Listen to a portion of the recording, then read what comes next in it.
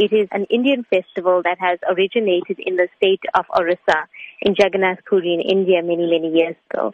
It's a pastime of Lord Krishna where his devotees pull him back on the chariot to Mathura, and also at that time bringing him back into their heart. All over the world, actually, the Yatra festival or the Festival of Chariots takes place annually at so many ISKCON centers around the world. And we just find that people are more receptive to joining in the celebration and the festivities. What can members of the public expect at the Festival of Chariots? We have a wealth of activities planned, and, the organizers, we've been at it for many, many months now. There's something for the children. We've got a Blue Mountain themed village for children, which will host spiritual activities.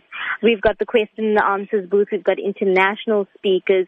We've got authors of Vedic literature. We've got a cultural stage show that hosts international and both local artists.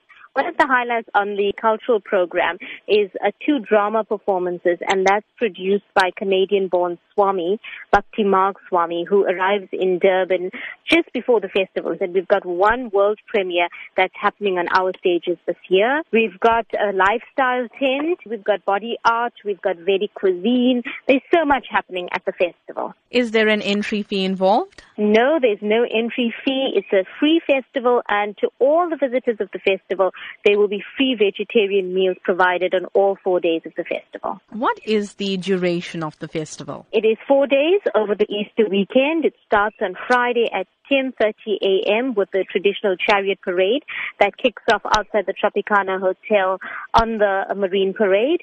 And it ends on Monday evening, that's Easter Monday, at 5 p.m. when there will be another chariot parade starting from the festival site.